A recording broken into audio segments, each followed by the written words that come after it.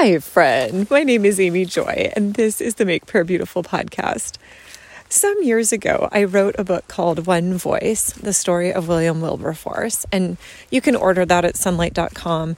I think it's marvelous and wish everybody would read it. But one of the things that really struck me about the life of William Wilberforce was that he was a politician in the best sense of the word. And by which I mean he actually used his influence in order to effect social change for good.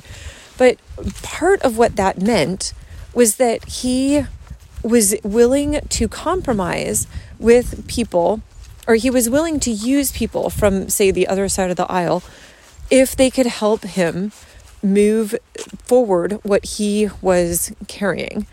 And I think about that sometimes because in many ways, it's so much easier if you can draw really clear bounds, right? Like, these people I would never do anything with, and these people I would.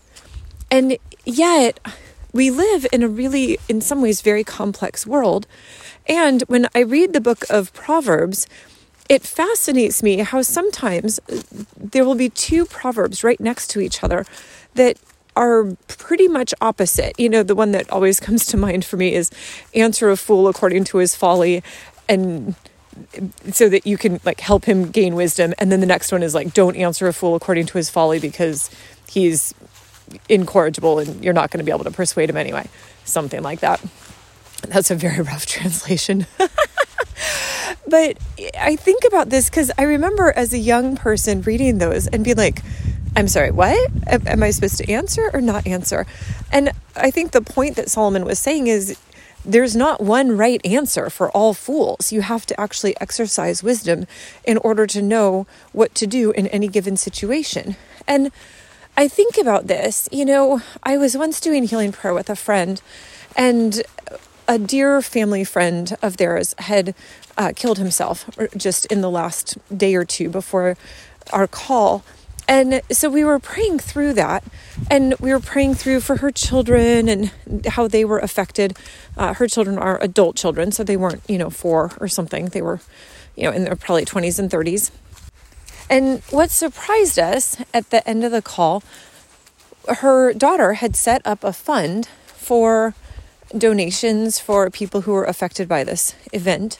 And it wasn't a cause that my friend was really eager to contribute to. When you think about giving money, you usually think about that as my friend Cindy would say, that is an act of worship and of warfare. And so it's a big deal to give money to different things.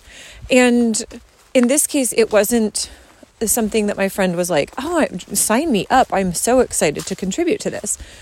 And yet the Lord said, contribute to this fund.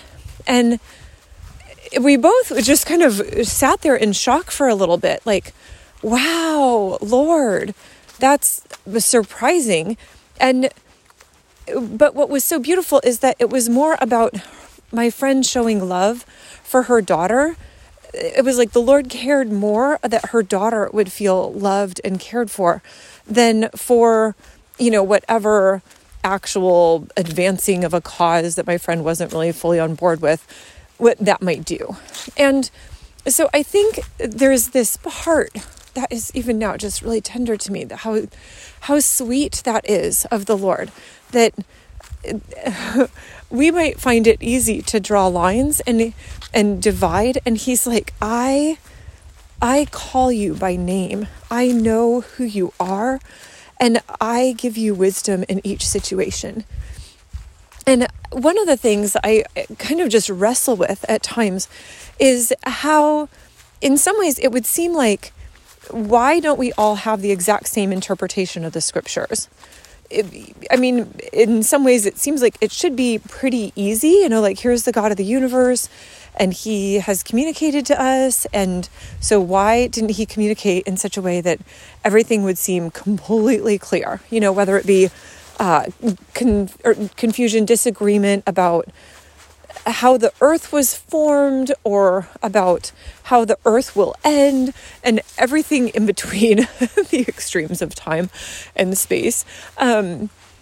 we can find ways of disagreeing or of having differences of opinion.